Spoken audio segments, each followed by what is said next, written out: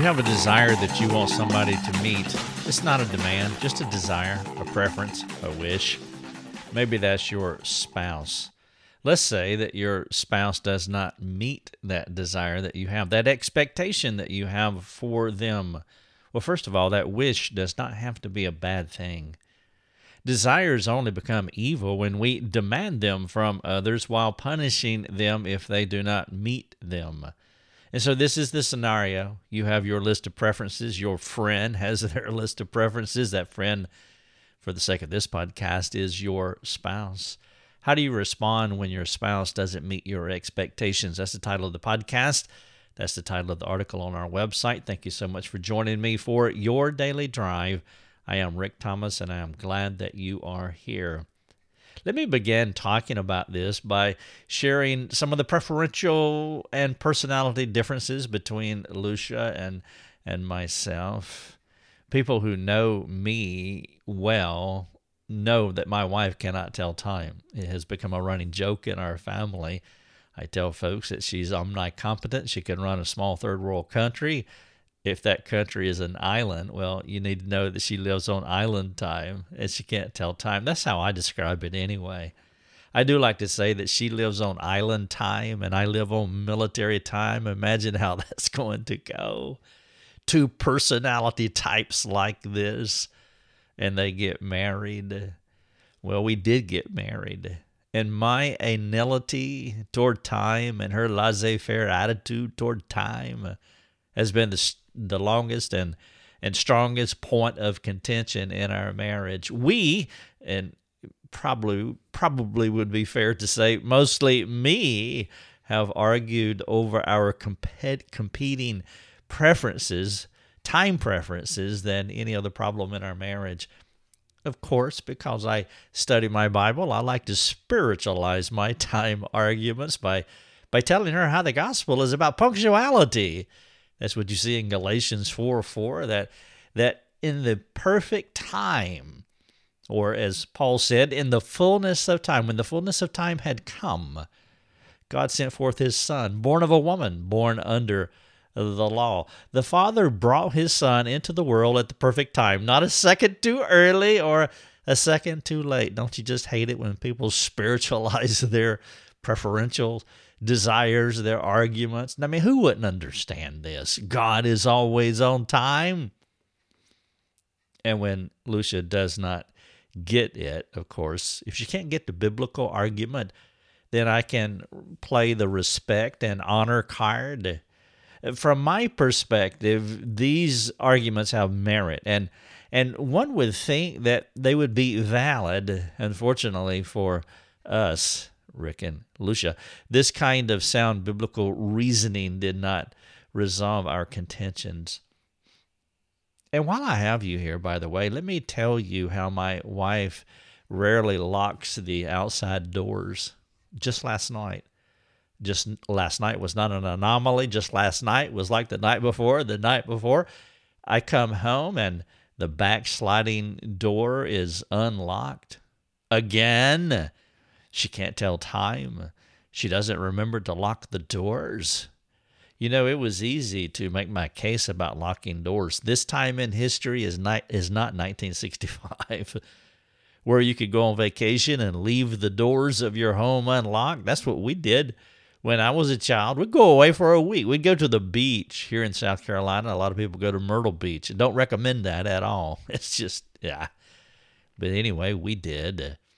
And we'd leave the house unlocked for a week. Today, we live in a crazy, desensitized world where self-centered video games and Hollywood violence have emotionally numbed 2 generations of children. Did this motivate her to start locking the doors? No. I'm sure if I were generous and wanted to devote space in this podcast for her to make a case against me, I'm not generous. But she would tell you how I never put a new roll of toilet paper on the dispenser thingy and how I rarely leave the toilet seat down for her. She would further write about my amnesia regarding putting dishes in the dishwasher, not making the bed, or my past reluctance to take the trash to the outside container. I think if we compared notes, I would win as far as being the most disappointing spouse when it comes to preferences and desires and wishes. During our wedding week, a few days before we got married, her best friend came to help her move some of her things into my home. When her friend walked in to my walk-in closet for the first time, she immediately called Lucia from the other room to ask if she was serious about marrying me. I hung all my clothes with the same kind of colored hanger. I mean, you do that, right? And the hook of the hanger that hangs on the rack, it pointed in the same direction. I sorted my long-sleeve shirts by color, and short-sleeve shirts were the same, and short sleeves and long sleeves were separated. And don't forget the T-shirts. They were on hangers too. And I segregated blue jeans from dress pants. My thinking is that this is an efficient way of ordering your closet. And God is a God of order, right? Take that. Everybody knows this. It makes no sense to me to spend more time than I have or that I need to for getting dressed in the morning. There are more critical things to do and to think about in life. I didn't perceive a problem with this approach to hanging up my clothes, but my future wife's best friend prognosticated a problem while thanking God for her artsy husband. You see, I'm different and you're different. We're not competitors, or we should not be. And there should not be winners and losers in marriage or winners and losers in relationships. The fact is, we are different. We have different expectations. We have different preferences. God wired us differently. Did you know she has a habit of reaching onto my plate to eat some of my food? Can you imagine it? That's my wife. You see, I was a food stamp boy whose parents were on welfare for a good portion of my childhood. Food was scarce, even to this day. I'm affected by the impoverished days of my youth. My wife lived in a home of plenty. She loved her siblings, and they shared things. Imagine that, sharing things, loving each other. Our marriage union was more complicated than a Yankee girl. She's from Erie, Pennsylvania, marrying a southern redneck. That would be me. Our differences were deep and wide. And though we agreed on the gospel, it's when we have discussed and our differing and personal preferences that things have gotten tense in our home. And so we have to find the starting point when our preferences or our expectations begin to collide. There's no way around these problems. The bad news is that if you choose to marry a person, that person will be a sinner. I describe it like this: 2 sinners in a box. That box is your home. 2 sinners in a box, 24 hours a day, 7 days a week, 52 weeks out of the year. And you can't get out of the box. That's the bad news. The good news is if you are a Christian, you have a solution to your marital differences. And so I want to talk about that in this podcast. And I've titled it, How to Respond When a Spouse Will Not Meet Expectations. If you're married, you have been there, done that. If you have a friend, been there, done that. You will have differing expectations. Now, I'm going to assume that you and your spouse or you and your friend are Christians. One or both of you are not. If one or both of you are not a Christian, then please understand this. Your problems are deeper and more problematic than toilet seats and dirty dishes. Before you can successfully work on any problem in a relationship, you have to be on the same page, and there is only one page. It's the Christian page. You must be born again. This start is your foundation, the position from which 2 people can get along. But this is more than a born-again issue. Anybody can become a Christian. In the South, just ask. virtually everybody will say, oh yeah, I'm a Christian. But not every Christian thinks like a Christian. Being a Christian means being a follower of Jesus Christ, and that implies transformation. The goal for all Christians is a transformation into Jesus. We are to become like him, which is not just his behaviors, but also his mind. We are to have the mind of Christ. We are to think like him. And so when I say that you must be a Christian, and that is your starting point, your starting page, the same foundation, I'm not talking about that in the social way that people talk about being a Christian. The way you can think like him is to think redemptively. Jesus saw a broken people and made it his mission to come here to redeem them. He arrived and began scouring the countryside looking for people to help.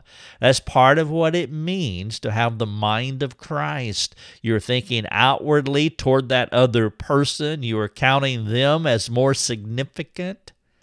Is your main goal to help transform your spouse into Christ, or to bend your spouse toward fulfilling your preferences? Do you have the mind of Christ? He was a redemptive thinker and planner, which is your starting point. Are you a redemptive thinker? Do you think about redemptive plans? When you think about your spouse, or you think about your friend that you have in your mind as you're listening to this podcast, are you thinking and planning redemptively? This perspective is part of what it means to have the mind of Christ. Is the issue more about taking out the trash or helping your spouse to mature in Christ? And this idea goes both ways, by the way. Both spouses have to have this value. The value is it's got to be more. It's got to be higher than our preferences. It's got to be a redemptive thought that I want to help this other person to mature in Christ. Before Lucia and I could talk about toilet pragmatics, we had to individually and maritally come to terms regarding the practical application of the gospel. Were we going to be gospel-centered? Is the new modern way of saying, were we going to be Christ-centered? Were we going to value and seek to apply the mind of Christ to ourselves and each other? Now, how you answer this question will determine what you will do next. I can't overemphasize this. I'm not talking about being a Christian on paper. I'm talking about being a Christian in heart, soul, mind, and strength. Specifically, do you have the mind of Christ? Meaning you're thinking redemptively, outwardly.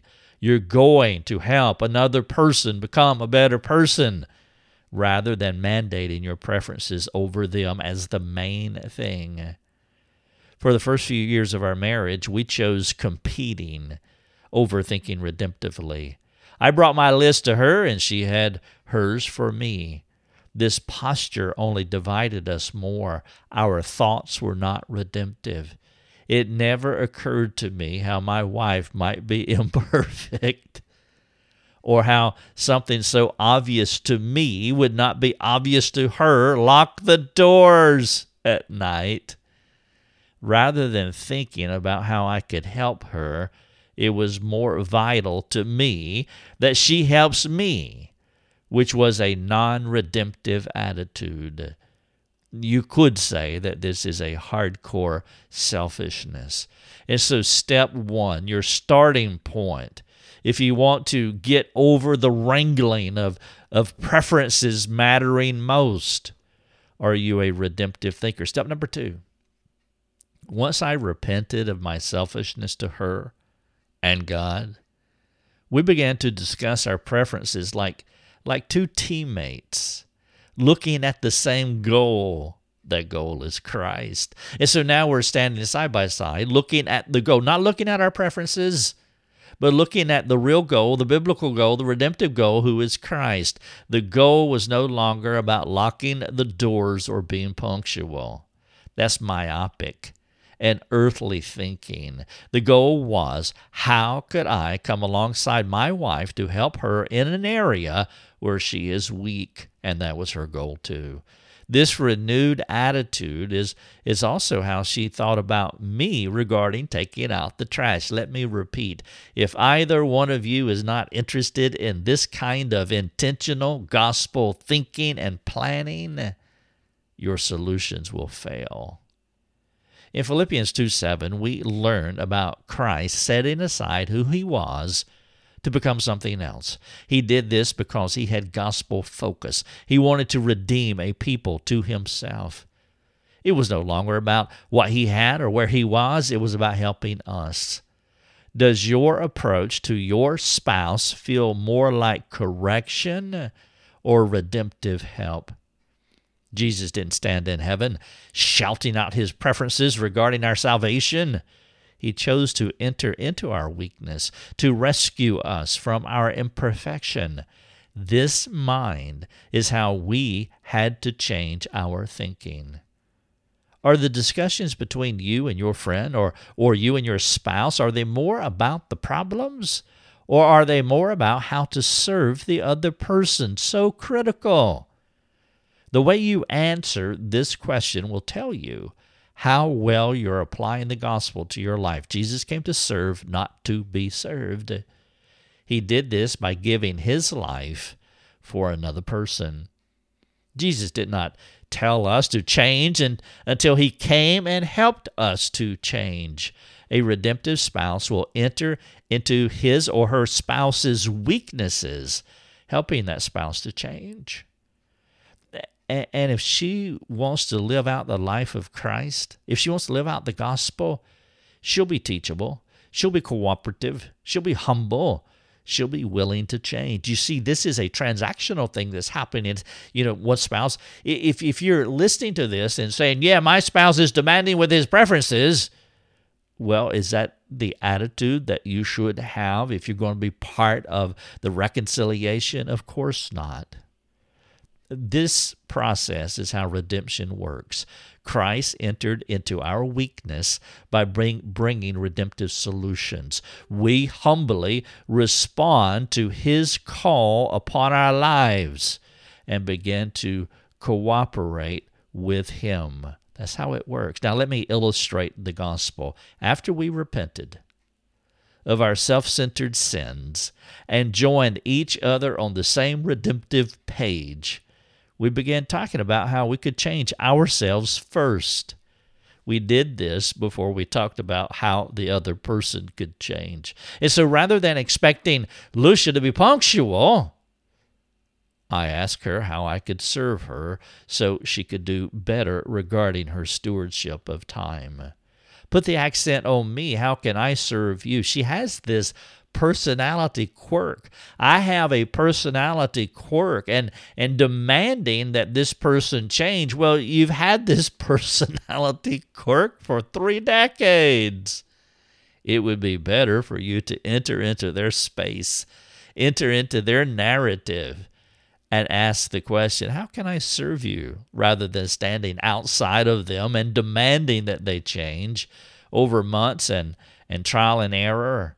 We evolved into, here's a short list of some of the things that we began to change, how we interacted with our preferences. And again, if you want to read this podcast or share it with a friend or use it in some kind of redemptive relationship, please do that. The title is How to Respond When a Spouse Will Not Meet Expectations.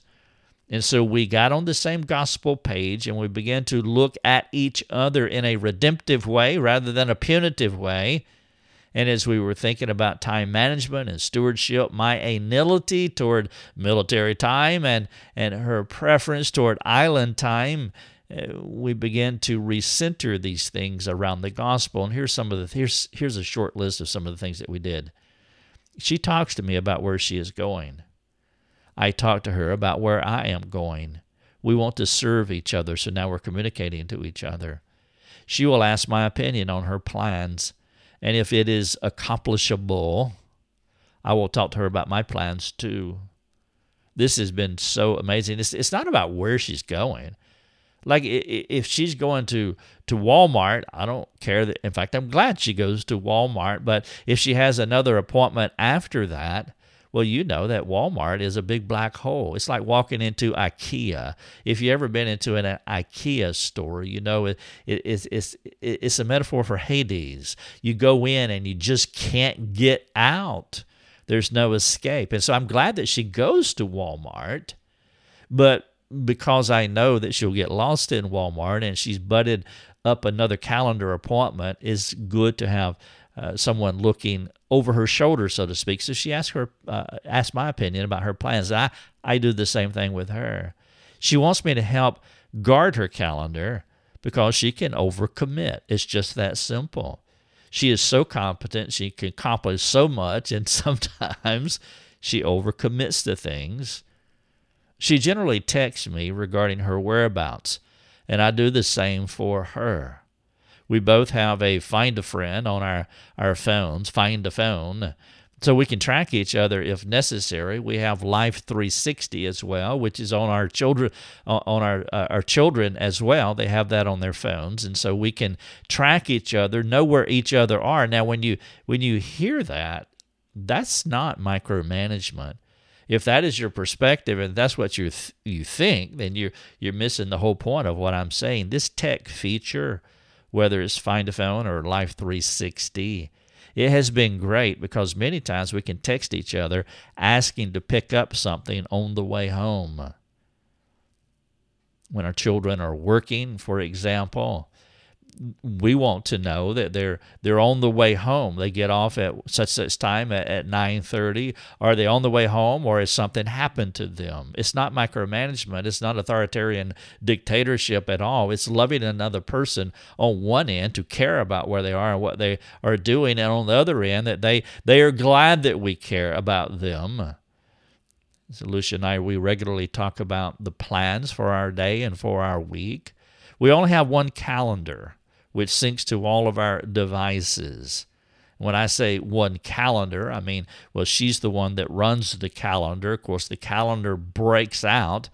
It's color-coded into family, work, and school. I never add anything to our calendar because it would throw off our entire global system.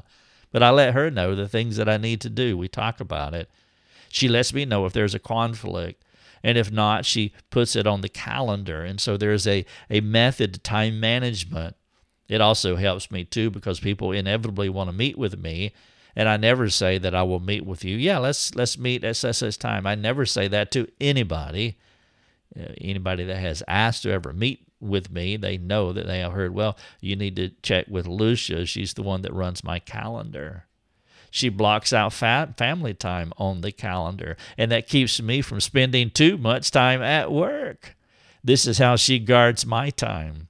You see, I help guard hers because she can overcommit. She helps guard mine because I love what I do so much that I can neglect more important things like her and our children, and so she guards our time. These are just some of the things that we have done in the area of time and time management. It's no longer about punctual versus late. It's about serving each other for the glory of God.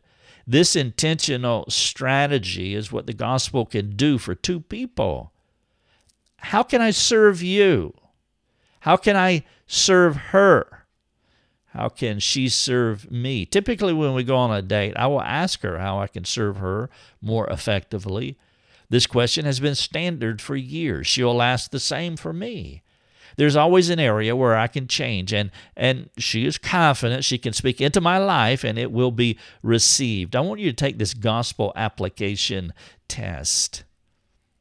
Here are 3 questions for you. Number 1, are you regularly asking your spouse how you can more effectively serve her or serve him? Are you regularly asking this question? Number 2, are you creating an environment of grace where your spouse feels free to bring his or her correction to you? An environment of grace to where you can communicate is so vital. Number 3, do you receive those observations with humility, with teachability? As a learner? That's a gospel application test. Now, there is this thing, within our family, we talk about it tongue-in-cheek. We talk about gospel competition. We're coming from Romans 12:10. Now this thing has totally flipped around. Rather than demanding what we want and punitive if you don't give it, now we're competing in another way. Paul said it this way in 12:10 of Romans. He said, outdo one another in showing honor. One of the byproducts of this kind of gospelized thinking is that it has given us a greater affection for each other. We love each other more deeply now. Now we have become competitors in another kind of way. We're trying to outserve one another. Or Paul said, outdo one another in showing honor. Outserving is one of the ways you can honor the other person. My wife is great at this. She spends more time thinking about how she can serve me rather than pushing for her preferences. I'm not as good at it, but I am learning from her. Her daily example has been my greatest motivation for and means of learning how to live out the gospel. Her servant's heart motivates me to want to be like her. I want to follow her because she is following Christ. Let me close this podcast by talking about needs, desires, wants, and idolatry. There has been a lot of necessary talk about how our desires can turn into needs. I've written many articles on our website about this. I've got some embedded inside this article. And with all points of focus, there can be a tendency to throw out the baby with the bathwater. We can indeed make our desires into needs by becoming sinfully demanding when someone does not meet our desires. But be careful about playing the idolatry card every time your spouse sins against you because you're not fulfilling their wishes. Be careful here. Indeed, honestly, he should not sin, because you are not talking about taking out the trash or putting the toilet seat down.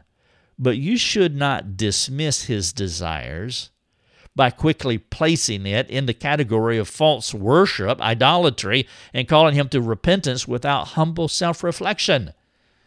Alicia wants me to do XYZ preferentially, and for me just to proudly say, well, that's just a desire, and that's idolatry on your part. How arrogant. God loves to bless us with things that we don't need. He gives us many desires of our hearts, most of which are not essential. There is very little that we actually need. Nearly everything we want from the Lord would fall into the category of desires, which he humbly and generously gives to us. He sends the rain on the just and the unjust. He clothes the fields to show us how meticulous he is in caring for us. He does the same by feeding the birds of the air. We don't need 90% of the stuff God gives us daily, but he wants to bless us anyway. The gospel-centered person will want to do two things for a person who has desires, preferences, wishes. Number one, he'll want to walk his spouse through her sin when she is sinfully demanding this or that. That's true. But number two, he'll want to bless her by meeting her desires, if he can. Once God changed my heart from competing for preferences to a desire to serve my wife, taking out the trash became a joy. Our home has more shalom than ever as we continue to figure out how we can best serve each other. And the other benefit is God blesses humble serving. Now God is in this thing, not resisting this thing, because God opposes the proud, but he's no longer opposing or resisting, but now he is empowering, he is favoring, he's giving, persevering and reconciling grace to two people who want to serve each other that way. This podcast, How to Respond When a Spouse Will Not Meet Expectations. Perhaps you'll have questions about this, and the number one question will be, we're not on the same page, and I cannot overemphasize that. You both have to be on the same gospel page. But inevitably, there'll be one spouse that will want this more than the other, one spouse who will mess it up more than the other, And so if you want to talk about this, please, we have free forums. Come to us. Let us serve you. It would be a joy to do so. Thank you for listening to the podcast. Your Daily Drive is a production of rickthomas.net, a global community that is seeking to live more productive and inspiring lives. If you'd like to learn more about our community, please go to rickthomas.net. rickthomas.net.